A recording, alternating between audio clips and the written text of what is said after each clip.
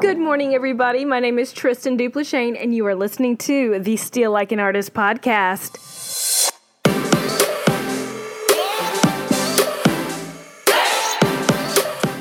Hello, friends. How are you doing today?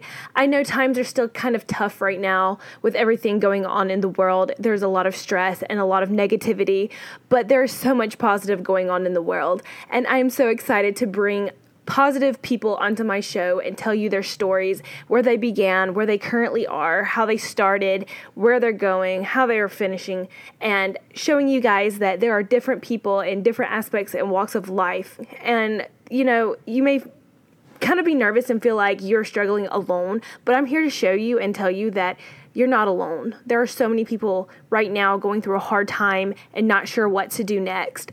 And if you have big dreams, you can make those dreams happen. If you don't give up and you keep continuing and pushing forward, you can make those dreams reality.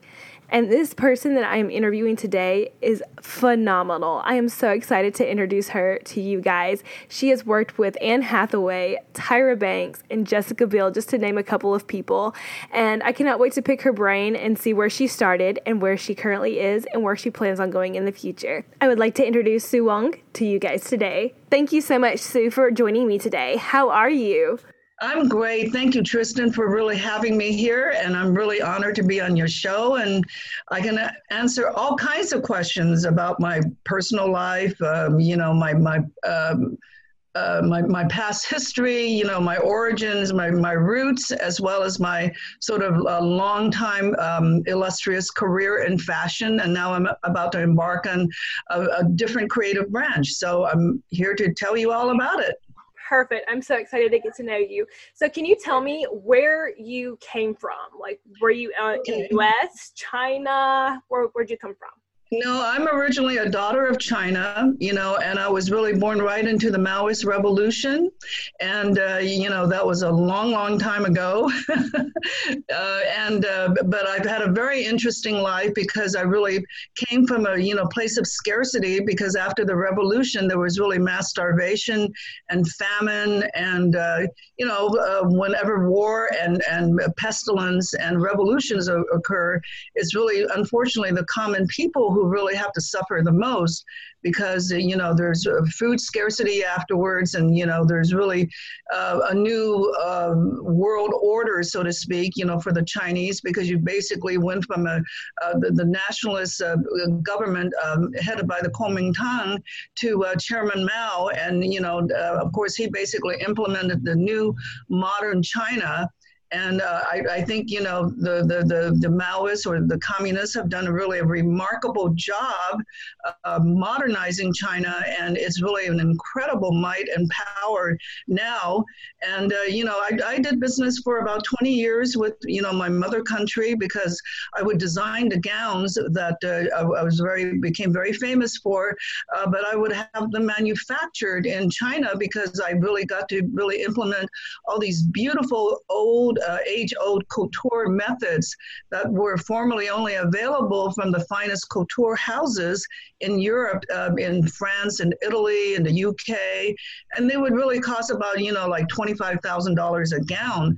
And whereas my gowns really looked like that they were really right up there, people were astonished to really find out that they were, like a mere few $100s with all that beautiful couture workmanship. So, I sort of made my mark, and I created a whole new look for the evening category. And I basically ruled that, market for probably over a decade. And I sort of revolutionized the whole look. I was widely copied. Unfortunately, they eventually took my designs and had them knocked off or copied in India for about, a fraction of the price. Right. And so, and then I saw that face of retail was really changing. This was a little over 3 years ago. So I just really decided to, keep my IP, my intellectual property, and to do other things with it. And by then I basically really had a, a 50-year career in fashion, because I started out as a teenager, basically.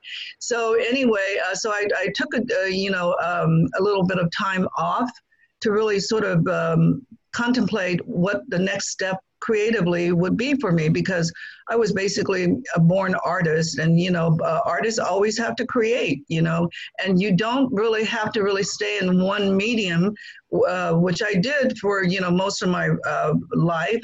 But I was really basically a born artist. I'm what is known, I would say I would categorize myself as an inborn creative intuitive. In other words, the fields of knowledge and the wisdom that I hold creatively inside of me is really from within my soul. And it's, if you really believe in the concept of past lives and, reincarnation, then you might say that I really have had many lifetimes of creative practice, over the course of, many centuries or thousands of years or whatever, because I don't think people are just really born artists. They are born artists, but it takes really the cultivation of many lifetimes to really perfect your art. And so there's really the concept of child prodigies, for instance. How did Mozart become a composer? He started really composing by the time he was 4 years old, and they were very mature compositions at that age already. So that's basically how you would really explain a phenomenon such as child prodigies, for instance. But getting back to my roots, I'm sorry, I digressed a little bit. It's perfect. I love it. It's great. But anyway, so I was born right into the revolution. My father had come to America as a young man in 1940. And he, in the old days, you really bought, another man's identity to really come here. So, the old time Chinese would just really come here, work hard for a number of years, and then they would go back, to retire with a bundle of savings and money, and they would, get married, and then some decided to stay in China with their new families. So my father bought one of these, fake identities, and he came here. I mean, later on, he had a confession, of course, and he was allowed to stay. But anyway, so that was 1 year before, the Japanese bombed Pearl Harbor. And, there's a lot of, racial issues and discriminations going on in today's world. I know, the Black Lives Matter, movement has really gained a lot of momentum, but the more silent, discrimination is really how basically Asians really have been attacked, since the COVID, pandemic broke out. And because, there's a lot of ignorance in the world, unfortunately. So they see, an Asian person, and they beat up on the, Asian person, or they get discriminated again, or yelled at, or spat on, or, in the worst case, it was really this young family in Texas that really got stabbed, including a 2-year-old little baby, And, so I actually started a petition, for change, to really protest these violent attacks against Asians, because it kind of reminded me of the stories that my father used to tell me at the outbreak of Pearl Harbor, the Pearl Harbor attack in 1941.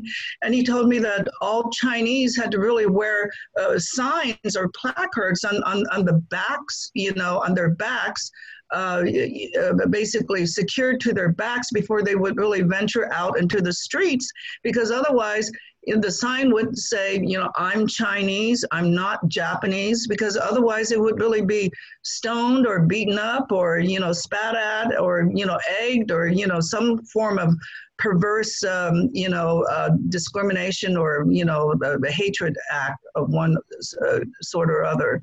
So unfortunately, the racism still persists, but I personally, grew up in the ghetto. I grew up, my first home after, being thrown into a tenement building for, for 6 months was really, my father bought a family home for us for $11,000 back in those days. And, it was right in South Central LA. So I grew up in the ghetto.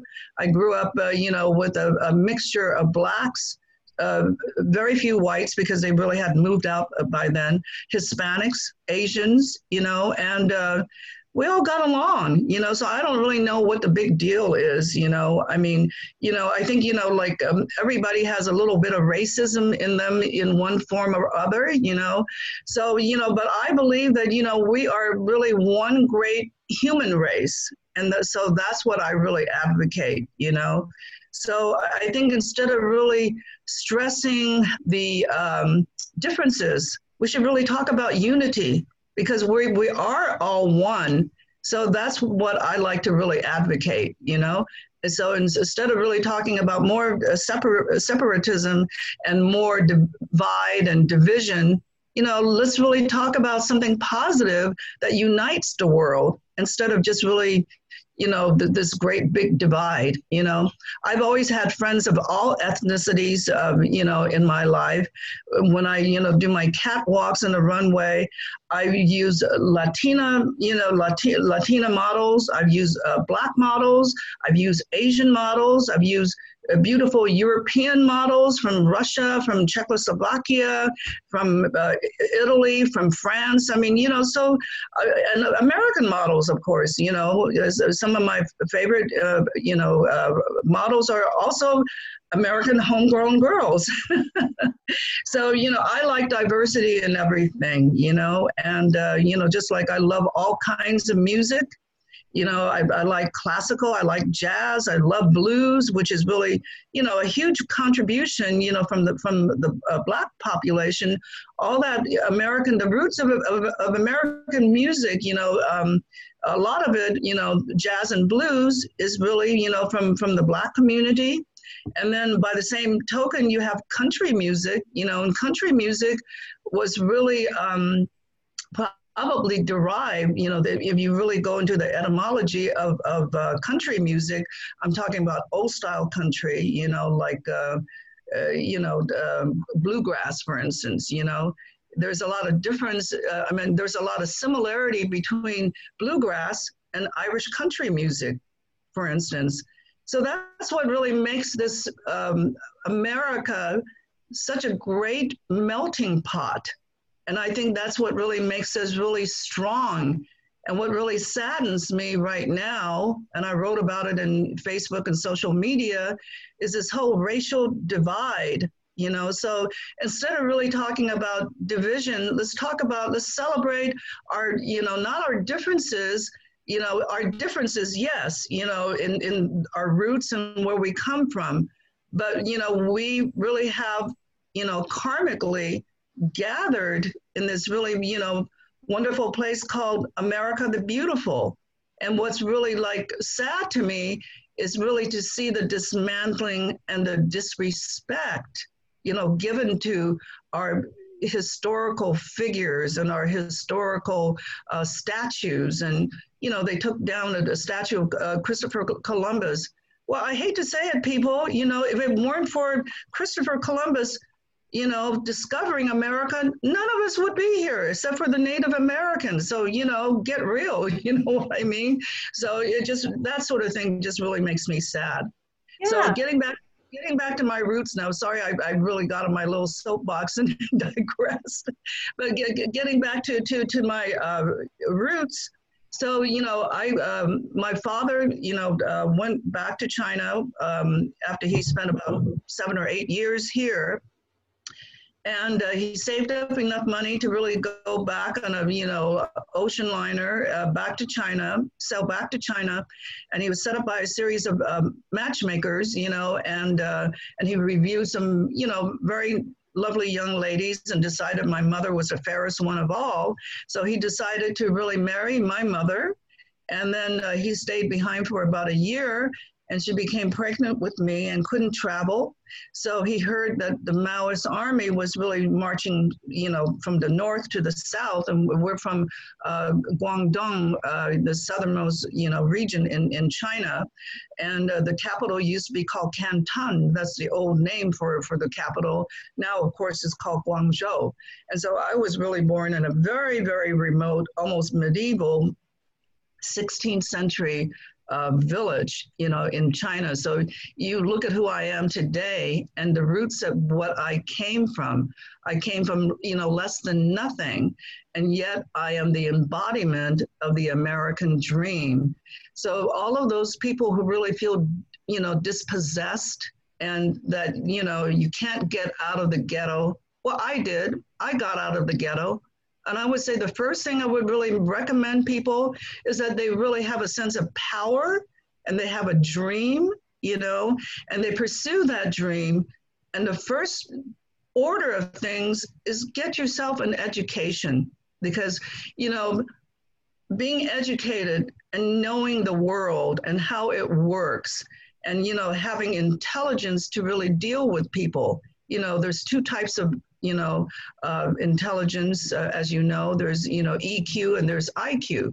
So EQ is basically, your intelligence and how you interact with people, that really determines whether you're going to have a successful life or not, because some people don't know how to deal with other people. They have too much pain, they have too much anger, they have too many issues, but you got to really free yourself from all of that if you're going to really not block yourself in life, and unblocking your life is really the root of, getting what you want in life, being successful at pursuing your dreams. So anyway, I keep on digressing, but I love it. It's great. So anyway, my father quickly fled, before the communists closed the whole doors. So they threw out all the foreign imperialists in their book. That includes the Americans, the Brits, the French, the Germans. I mean, everybody got kicked out of China, and China closed its doors. So, I grew up in China, not ever having met my father, with my mother, who was really in her young 20s, and my beloved little grandmother. And there was starvation everywhere. And, the communists, eventually took away our cooking utensils, and we couldn't really cook anymore. So they, commandeered our Taoist temple, which was in the front of the village. And, you would be rationed a bowl of rice with some vegetables at the end of the day. There was no meat, there was total scarcity, and that's all you got to eat for the whole day's worth of work. So, to ensure my survival, my little grandmother would really chase rats around the house and pan fry them. And that's, basically was my protein. Or my mother would really go out in the fields, and she was really assigned, wood cutting, because, we didn't really have gas burners, over there. You had to really fuel everything, with firewood, including, your hearth or your kitchen. So it was very, very primitive and very, medieval. You had to draw water from the well. There was no sanitation, no, indoor plumbing or anything like that. You had a chamber pot, and in the morning you just really put the receptacle in the communal outhouse. So I was, I grew up in very, very rural circumstances. So that was my life in China. And then, when I was 5.5 years old, my mother decided to take a leap of faith, and she basically had sewn into a little pillow all her wedding jewelry. And so she bribed the border guard and gave him all of her wedding jewelry. And we were met by relatives on the other side, which was Hong Kong. And so he released us to our freedom, and they took us to safety. And I lived in Hong Kong with my mother for about a little over a year, until my father petitioned for me and my mother to come to America. So I came to America when I was 6.5 years old, and I met my father for the first time. So that was really quite something. Wow, that is an incredible story. It's an incredible story, and so you might want to ask, why I'm so driven towards success, because and it's instead of success, I think it's really more like a sense of accomplishment, but maybe success is really thrown in there. So like the Chinese, have they always covet boys, male children. And my father was really vastly disappointed that he didn't really get number one son when I was born. So I became the first major disappointment in his life. So I think all of my life, I became this really overachiever, and, everything was about accomplishment, success. So, I think I always really, wanted to please him and prove my worthiness to him. So, and I really was thinking of going back to China and starting a second empire in China. But, I just really said to myself, at one point, you just really have to say to yourself, you've accomplished more, probably 3 times more than anybody else would have under the same circumstances. At one point, you have to say, it's really enough. And you've done enough, and you have to really be happy with yourself, because, I live like a queen, I've been incredibly successful, and I'm still, pursuing my creativity, because once you're born an artist, you never stop. You never stop creating as an artist. So I will be creative until I draw my last breath. So, which really, makes me want to talk about my legacy and what the next steps will be, unless you have some other questions to ask me. I kind of just had like maybe 1 or 2 that I just personally wanted to know. Sure, yes. What do you consider being your big break whenever you started really pursuing your fashion career? Well, first of all, if you really have a dream, you have to really, have the mental and the spiritual fortitude to really hold that vision in your third eye. So I'm going to get really close to you, but you see, I even have a physical third eye right there, So that, makes it really easy for me to be a visionary, to really manifest, my dreams. And that's how I create, that's how I design, and that's how, it's the all-knowing eye. It's your eye of intuition. And it's really, what gives you psychic visionary powers or ability to really, understand other people and really understand, yourself, and also have the ability to bring forth your dreams and make it a manifest reality. So that's what I've been really, really good at my entire life. And that's really how I approach creativity, because, people, ask me, well, where do you get your ideas from? I can't tell you that, because, the creative process is a divine process.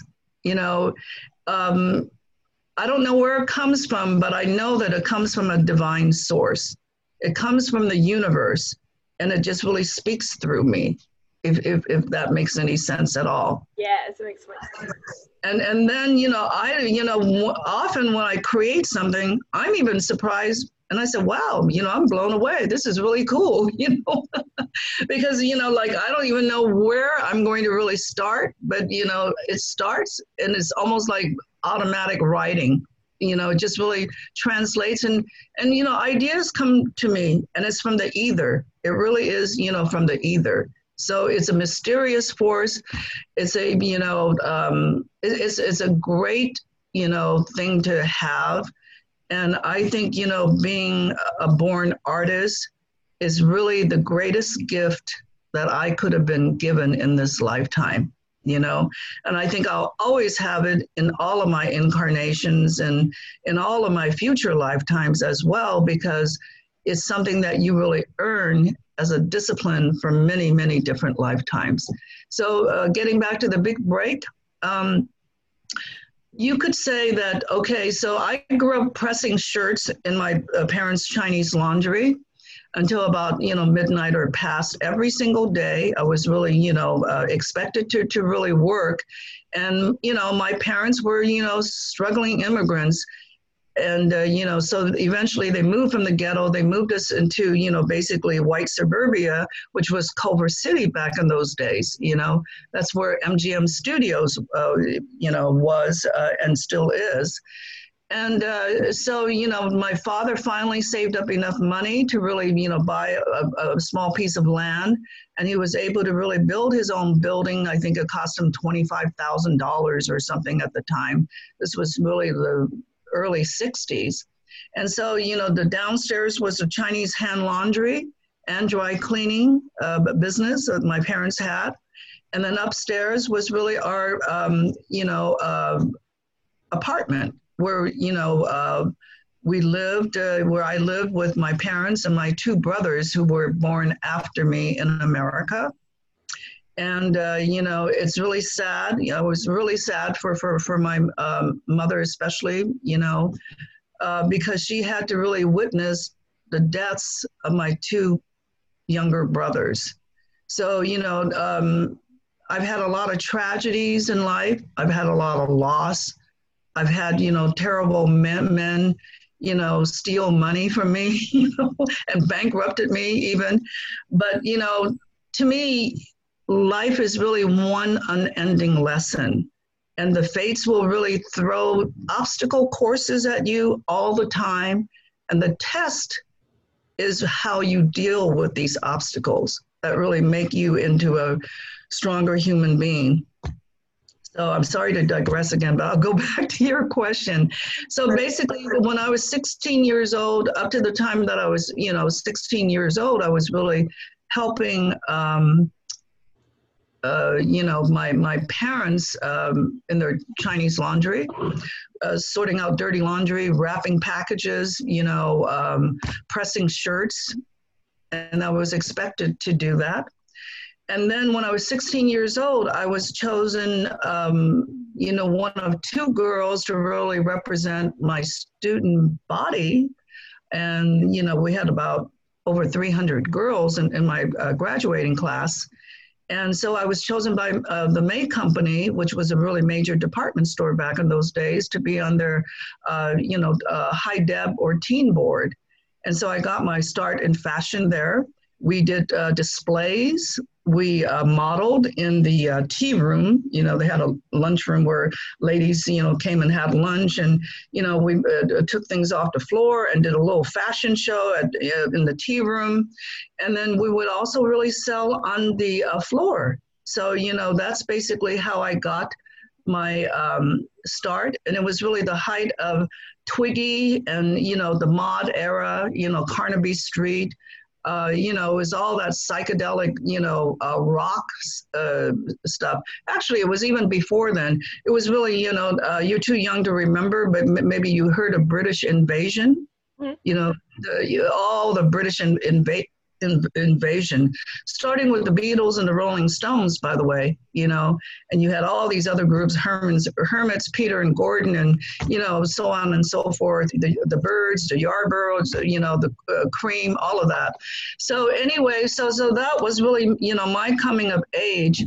And then my parents would not really support my art education because originally I wanted to become an artist and a painter.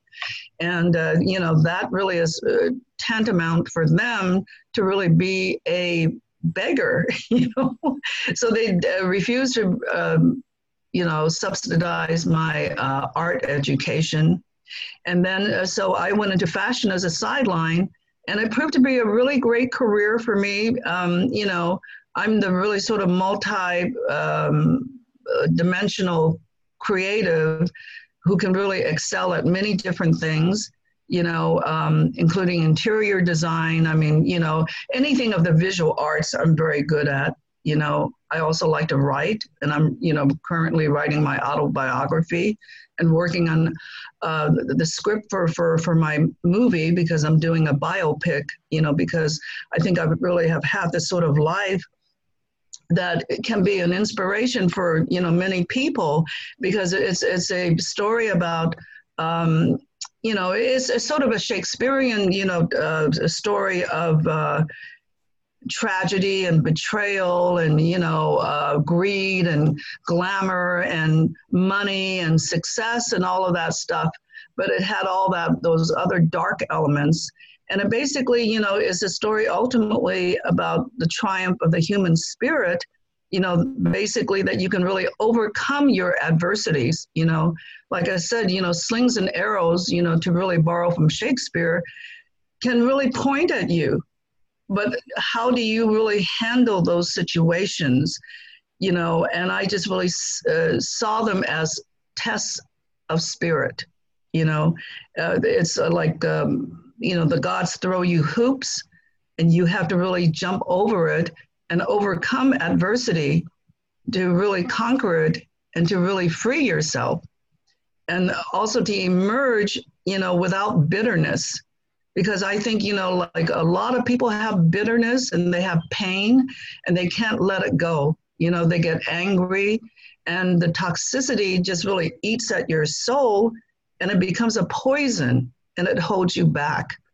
And I never allow that to happen to me. I've made 2 huge fortunes in my life. I was successful at a very young age. By the time I was 25, I accomplished my first American dream. I was making millions of dollars a year.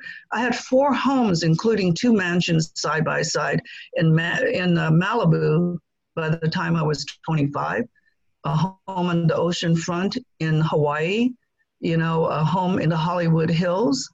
And I was jet setting on the Concorde going to London and Paris. And, I was really living the dream by the time I was 25. And it all came crashing down on me. And I lost everything, when I was 30. And then I had to really climb back up the mountain. And, in my youthful arrogance, I thought it would just really take me 2 minutes to get everything back. And the gods decided to teach me a lesson of humility. And instead of 2 minutes, it took me 20 years.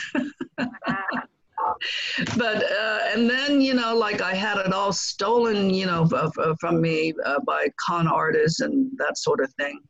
So, I had to start all over again, and so, life will present hard-hitting lessons, but this time, I think the gods were much kinder, and I rebuilt my life again within 10 years.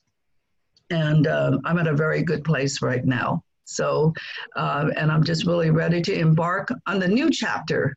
Please discuss if you don't mind. Oh, okay. Well, so basically, for about 5 decades, I was a celebrated fashion designer, and my clothes were in 27 different countries. I had a really, smaller but exquisite brand that was very, very well recognized and well respected. I sold to all the big, major players, such as Neiman Marcus was my #1 customer, and followed by Saks Fifth Avenue, Bloomingdale's, Nordstrom's, Lord & Taylor, you name it, and every mom and pop, better boutique across America, as well as, the Middle East, Europe, Asia, Japan, Malaysia, I was really all over the world. So I was doing that for, 5 decades. And like I said, it was a really great profession for a girl. And then also I was really, like the sole breadwinner, and I was taking care of everybody. I was taking care of my parents, my brother, after we lost my first brother.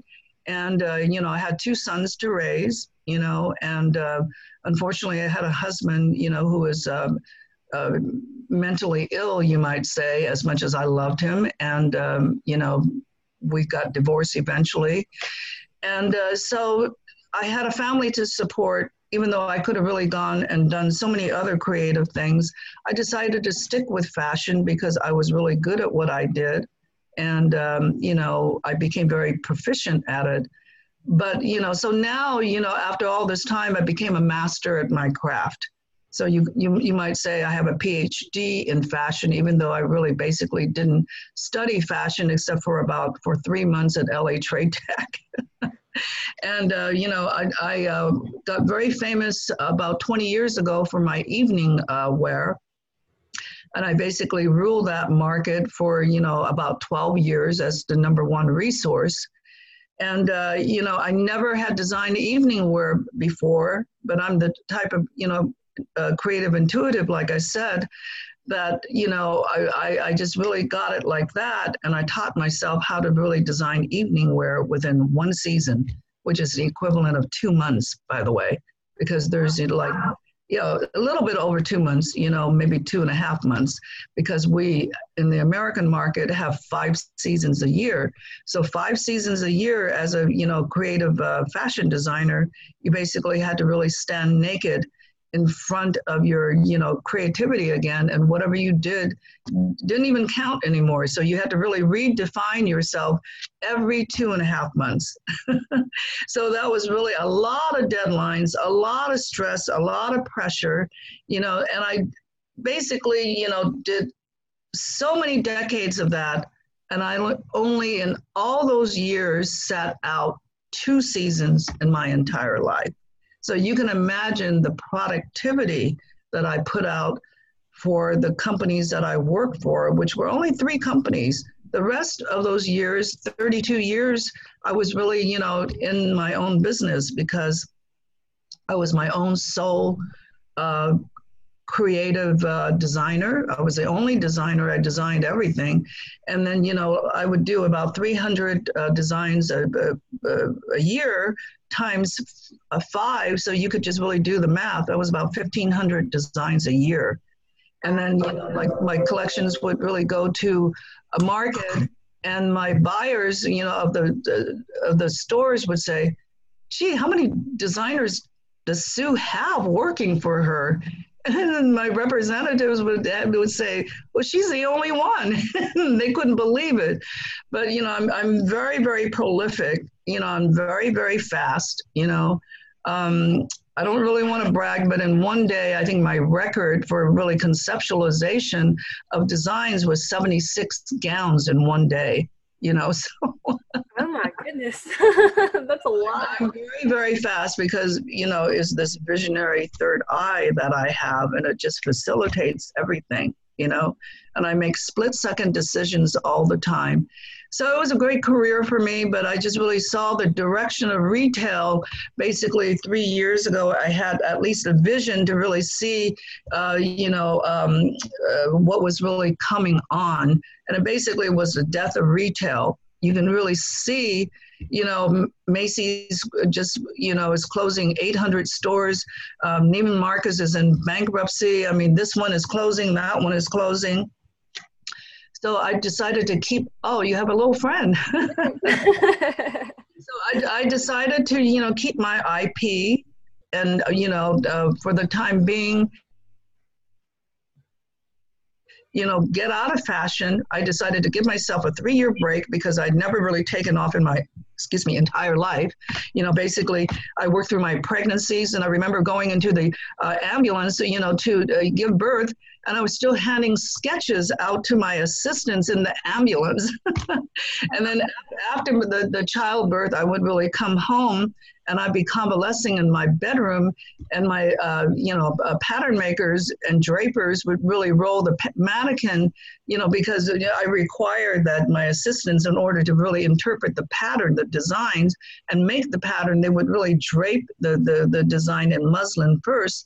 So they would really, roll the mannequins, with the muslin into my master bedroom while I was in bed, getting approval on the proportions. So I just didn't skip a beat. So I just really decided, okay, it's time out.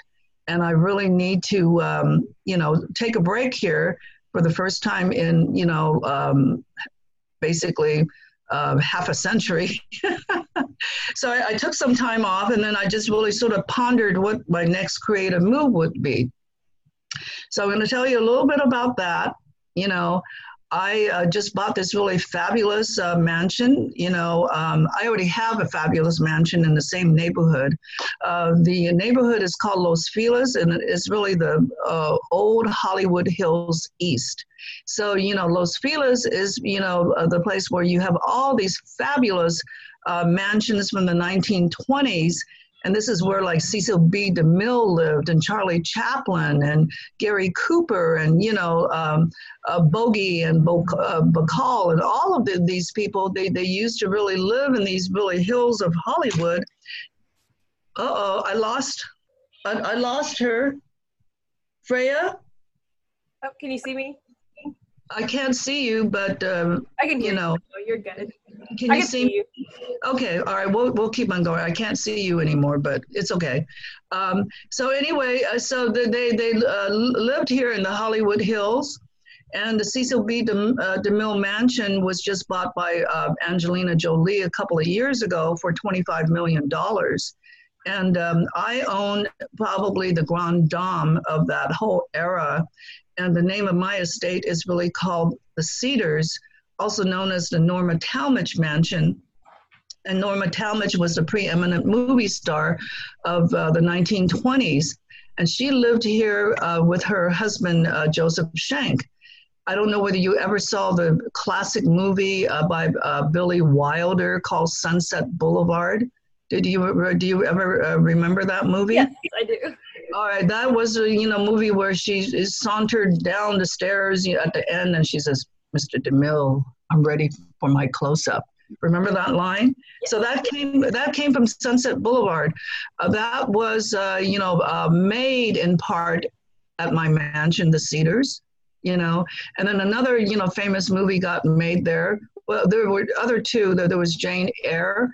And then in the late 60s, Dennis Hopper and Peter Fonda made Easy Rider. So, all of the New Orleans scenes were basically filmed here between the foyer, the library, and the grand salon or ballroom with the gilded gold colonnades right here at the Cedars.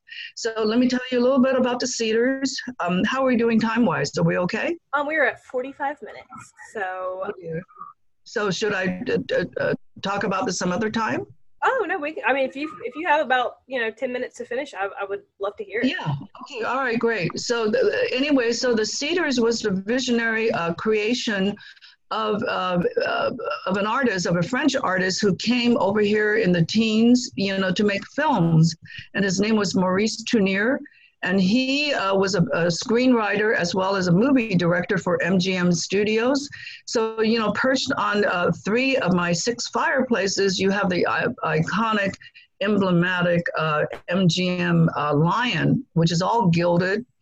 And it's just really gorgeous. I wish I had thought about it, but I would have brought my book, and then I would have shown some of your people photos of the Cedars.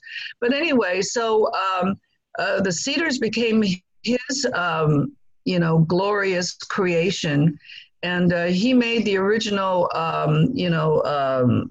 The Last of the Mohicans, the black and white silent version, by the way. And so before it was finished, he decided to sell the Cedars because he had a tip with the MGM bosses, and his wife in Paris was threatening to divorce him. So he quickly sold the estate to the Hellman banking family, and it was originally on 15 acres of these beautiful grounds with cascading fountains and terrace gardens, and there was a lake at the bottom of the hill, and the original gates open way, in the distance down the hill on Los Feliz Boulevard. But over the years, sadly, it got, sold, a lot of the land got sold. But I have a 3-house compound here. So it's probably one of it might be the most famous house in Hollywood because it's no ordinary house. It's a palace, and it's also a museum. And speaking of a museum, as part of my enduring legacy, I'm starting the Sue Wong Legacy Foundation. And one of my gifts to the world will be to bequeath this really glorious house and turn it into a living museum, as part of my legacy foundation. And I also, want to start an adjunct museum and the Sue Wong Fashion Museum, because basically I have archived over 11,000 of my favorite gowns, and they're just all glorious and gorgeous and everything else. So that will be an adjunct museum, fashion museum. And so that's another project that I'm working on in addition to my film and my autobiography. But anyway, getting back to the Cedars, this will be the inspiration for a mansion that I just really bought really in the 1928 Hacienda Manor. And so it will be the first of branded homes from the Sue Wong Designer Signature Collection. So I'm basically restoring a 1928 classic Spanish hacienda on 0.35 of an acre with, gorgeous gardens, and I'm putting in gazebos and beautiful cactus gardens and waterfalls and, just restoring it with beautiful period tile work, with Malibu tiles, and terracotta tiles, as well as, recreating beautiful period ironwork of that period, stained and leaded glass. It's going to be really gorgeous. I'm very excited about it. And we just really came from the house right now, my cohort, Freya Pruitt and I. And so we're going to have all kinds of fun. It should probably be ready in about 3 months. And then I'll have an unveiling party for the press and, for some of my Hollywood high-profile friends. So that should be a lot of fun. So, that's what I'm doing in addition to writing my, I'm doing that, hopefully this will eventually lead to Sue Wong Boutique Hotels as well, because if I hadn't really been a fashion designer in life, I definitely would have been an interior designer. So I've designed, all of my 3 homes. I have 3 homes that I live in. Besides the Cedars, I have my beautiful Malibu contemporary ultra-modern home at the beach with a stunning modern art collection that I've been collecting for about 38 years. And then I have a spiritual sanctuary on the island of Maui in this very beautiful, pristine rainforest. And all 3 homes I basically designed. My corporate offices I designed. So, creativity is fun for me. It's never work. It's always play. It's the business aspect of it that is really kind of more drudgery. But, you deal with it, and you can be a creative businesswoman as well.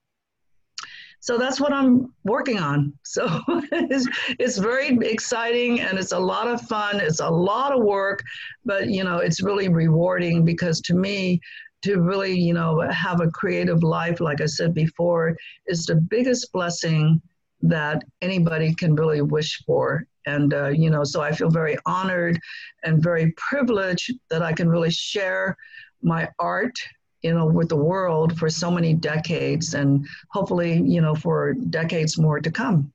Oh my goodness, you are so inspiring. Thank you so much for sharing that with me. Thank you. Well, I'm an old soul, and even though biologically I'm older, I probably have the energy of somebody who's 30 years old still. Well, you look incredible, by the way. Thank you. I feel really great, and fortunately I had really good genes. My father passed away when he was 77 years old. He didn't have one wrinkle, hardly any gray hair. And he would have really probably lived to 100 if he hadn't really smoked like 2 packs a day of cigarettes. So the nicotine really, killed him, unfortunately. Tobacco is a very bad thing. Oh, I hate to hear that. Yes, and I live a very clean lifestyle, I don't smoke, I don't drink, I don't do drugs, haven't really done any of that my entire life. And I think that's why I look as, well as I do. And that's why I have, this sort of unsurmountable amount of energy. because being creative really helps, because when you're creative, you really create this really marvelous article of beauty. You send it out into the universe, and the universe really gives you twice fold back the energy. So I think that's what really keeps me youthful as well. That's awesome. Great. Well, thank you so much for talking with me today. Well, you're very welcome. I hope I didn't talk your head off. Yeah, I loved everything you said. You're so inspiring, and I think a lot of people will take something from this. Thank you. Thank you very much. Honestly, I hope we can talk in the future, and I would love to see your museum and everything unfold. Yes, absolutely. Well, I'll have Jimmy and Eileen, my publicists, get in touch with you, and maybe you can even fly out for the opening party of the new mansion, which I really have renamed Villa Felice. Sue, that sounds absolutely incredible, and I am so appreciative of you joining me today on my show. And for you guys, this is just a backstory of just one of the many people that are coming on my show, and Sue is so inspirational. She has come so far, and she has so many future endeavors, and I cannot wait to bring her back one day and see where she is. This is Steal Like an Artist.